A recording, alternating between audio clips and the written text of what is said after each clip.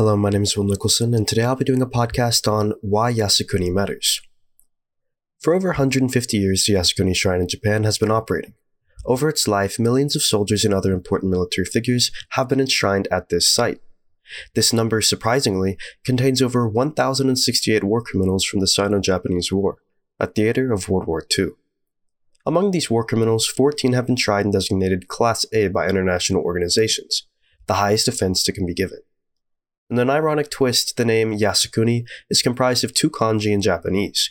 These mean peaceful country when directly translated into English. So what exactly did Japan do to abandon this title of peaceful country, and why is Yasukuni such a controversial topic in today's politics? To answer this question, we'll discuss events in China during the Sino-Japanese War, and we'll also cover the history of Japanese colonization of Korea. To begin, we'll discuss events in China during the Sino-Japanese War. On December 13, 1937, Japan fully invaded Nanjing. Before we discuss this, why did Japan invade China in the first place? Well, in July of 1937, around 2,200 Japanese soldiers were doing military exercises outside of Wanping. After these exercises, a roll call was given and the Japanese realized that one soldier was missing. Convinced that he had been taken into the Chinese-controlled city for unknown reasons, the Japanese military demanded entry to confirm that he was not there. Chinese officials declined, and thus Japan issued an ultimatum with artillery on standby if their demands were not met. Seeing how I'm now speaking about this incident, the outcome is obvious. The Chinese refused to give in to the ultimatum, and Japan followed through and attacked. Guo Jingjing was 9 years old when the war broke out. He remembered seeing troves of planes flying above his village, and he knew that something wasn't right. Months later, in the summer of 1938, he recalled 20 Japanese battleships sailing down the Juyun River in China at 2 p.m. By 5 p.m., cannons were firing in the distance. War had begun. 4 days after this, bodies began floating down the Juyun River in burlap sacks and would continue to go by for weeks. Unbeknownst to him at the time, countless other tragedies and offenses were being carried out by the Japanese in other regions of his country, all while this was happening. One such incident was in Nanjing. The Nanjing Massacre, also known as the Rape of Nanjing, is arguably the most heinous act committed by Japan during the war. In just hours, Japanese forces had stormed and taken control of the entire city. During their 6-week occupation, many war crimes were committed. Chinese estimates now confirm anywhere between 200 to 300,000 civilian casualties. Other estimates tell that 20,000 to 40,000 women were raped by Japanese soldiers during this period. To this day, many people in Japan deny that these events ever occurred, but the facts are irrefutable. Now 85-year-old Chi Shuchin was just a child living in Nanjing during the chaos. Japanese soldiers beat her mother to death and the neighbor's mother to death. They also stabbed Xia 3 times while she was just 8 years old.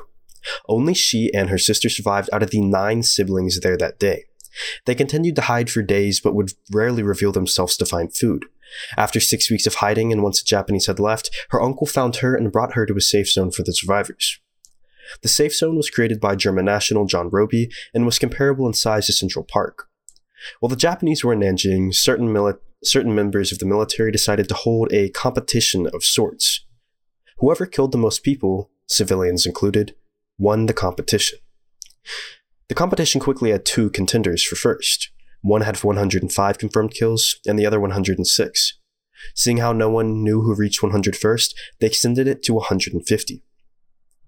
The actions of Japan in this city are unacceptable. However, they do not end their transgressions here.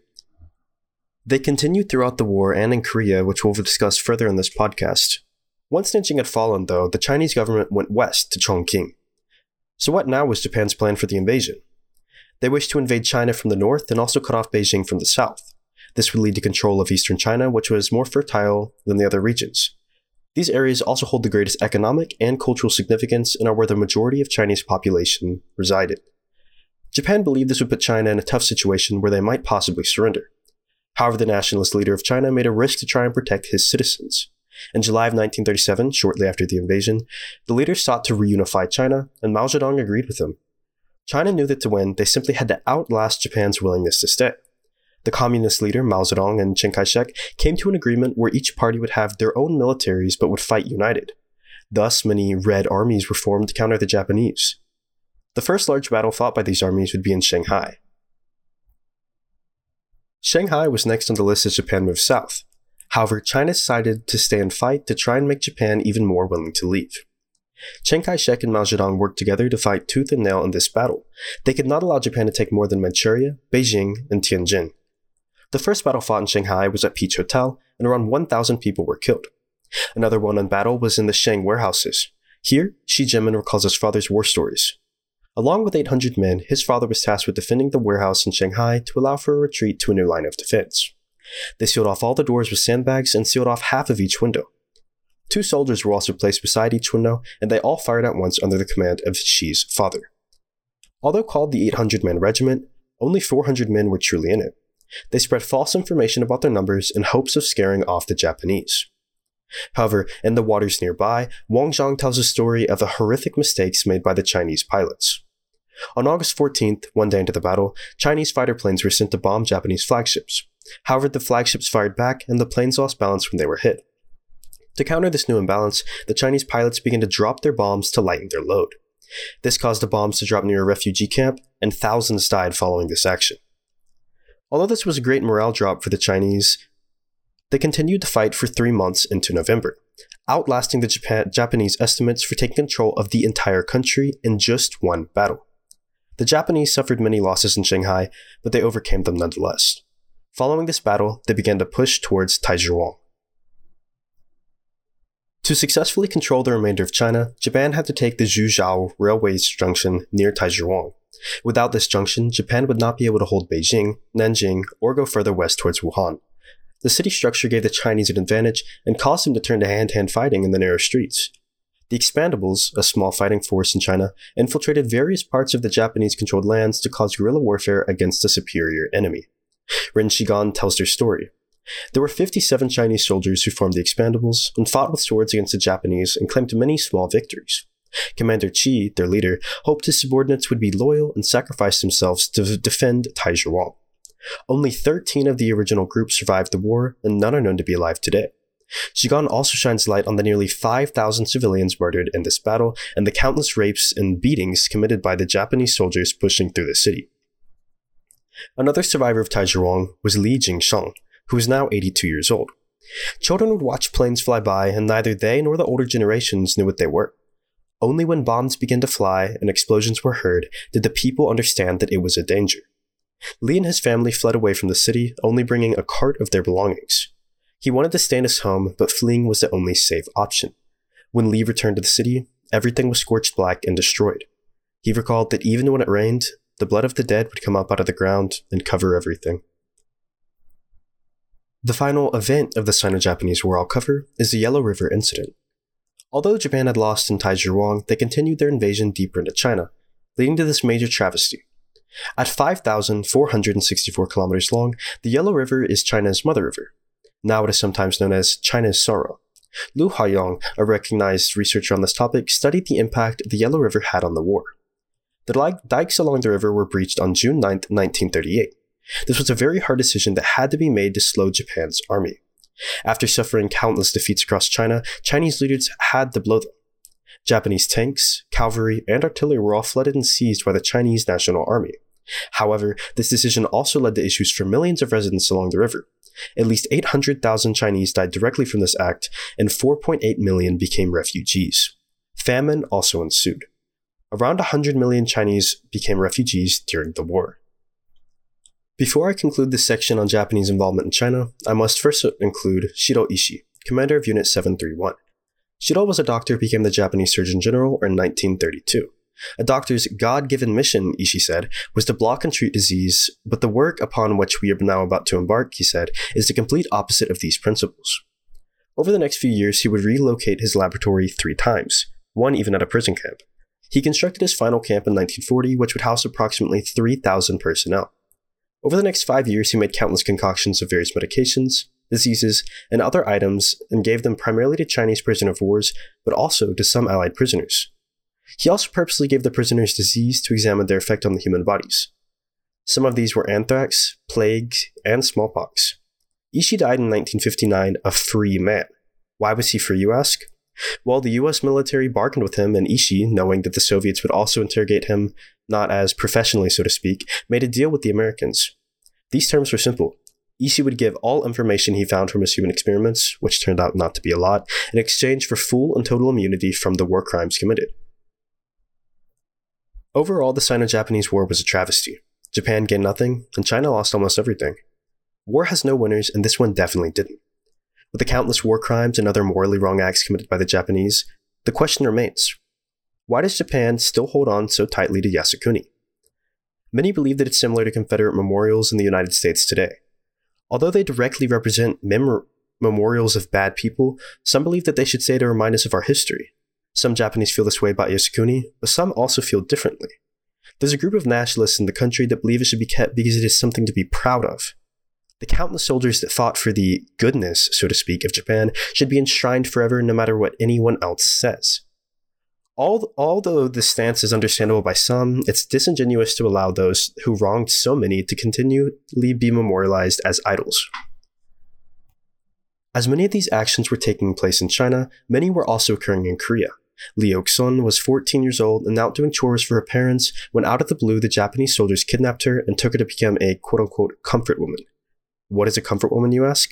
This is a term used to describe the nearly 200,000 women from 1932 to 1945 in Korea that the Japanese took and forced to work in state-owned brothels. An estimated 90% of comfort women died before the war ended. Some believed it was to cover up the Japanese involvement. It's already near impossible to find records of the events due to the Japanese campaigns to destroy them. Any remaining records are kept under lock and key by the government too, making cases against the Japanese nearly impossible.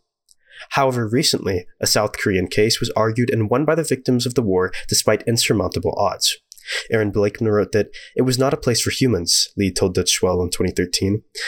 Like other women, she was threatened and beaten by her captors. There was no rest, recalled Maria Rosa Hinson, a Filipino woman who was forced into prostitution in 1943. They had sex with me every minute, she said. Just as the Americans didn't handle the situation with Unit 731 well, they also handled this very poorly. After the conclusion of the war, the brothels were not shut down by the US, but continued to operate until 1946, when General Douglas MacArthur shut them down. However, he was too late. Liberal estimates show that nearly 410,000 women were comfort women in this period, and around 125 different state-owned brothels. In 1993, Japan took a step in the correct direction and acknowledged the existence of these comfort stations.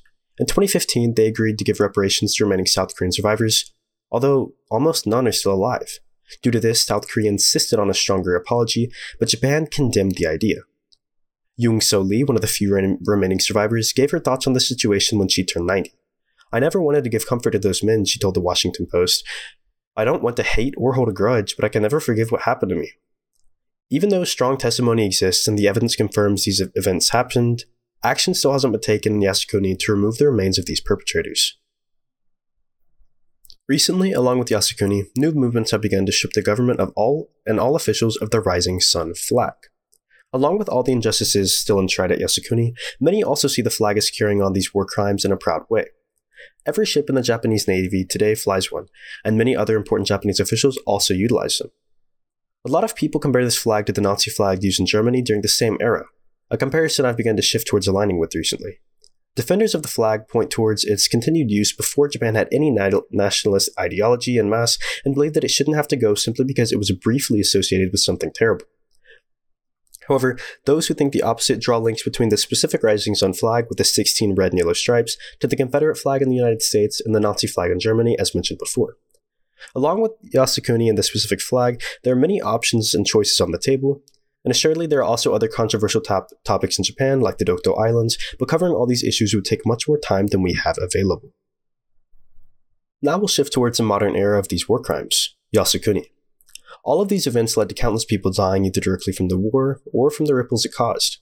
Many people today still remember the atrocities committed by the Japanese in China. Many were also in Korea. This cemetery, which is more like a memorial, enshrines many who committed terrible acts during the invasion, and as such carries a massive public outcry against it. A Japanese blog site gives a brief history as follows. The history of the Yasukuni Shrine as an enshrinement for the war dead extends all the way back to its establishment in 1869. Souls from conflicts such as the Boshin War, Sino-Japanese, and Russo-Japanese, amongst others, have found their resting place within the grounds. However, it is the enshrinement of 1,068 World War II war criminals, specifically the 14 Class A criminals in 1978, as mentioned before, that had made Yasukuni and the visits to it by senior politicians the focus of domestic and international scrutiny. Many different political figures have different views on this quote-unquote shrine. Juichiro Kozumi, prime minister between 2001 and 2006, promised the electorate that he would make annual visits to the shrine. However, Yasu Fukuda, prime minister from 2007 to 2008, refused to even visit it. Some even questioned the constitutionality of official visits to the shrine. Frank Ravitch, in an essay on this exact issue, explained that the Osaka High Court found official prime ministerial visits to be unconstitutional under Articles 20 and 89 of the Japanese Constitution. Seeing how the shrine has transitioned from a state-owned institution to a private one that receives no public funding, the options are difficult. There have been many different solutions proposed. These range from an all-out demolition of the shrine to relocating the war criminals to a different area. However, some believe that the shrine ought to be uprooted and forgotten. The History Museum of the shrine fails to mention any war crimes committed by those it enshrines, another cause for public dissent. There's no doubt that action needs to be taken on the matter of the shrine, but the only question is, what is this action? Personally, I believe that the shrine should have all war criminals, no matter which level, removed and relocated. I also believe the Japanese must recognize their actions in past wars. Even though they themselves did not commit these injustices, many still deny their existence, ignoring the pain of the survivors and their families. The histories of China, Korea, and Japan have a long and intricate past. Any action taken by one country could cause issues that could destabilize the entire region. So what exactly did Japan do to abandon its title of peaceful country, and why is Yasukuni such a controversial topic in today's politics? Well, when presented with the historical and modern evidence, it's obvious. Countless murders, rapes, lootings, and other horrific acts led to the geopolitical implications Japan must deal with today. It's been a pleasure to have you with us today. My name is Will Nicholson, and I hope today that you learned something new.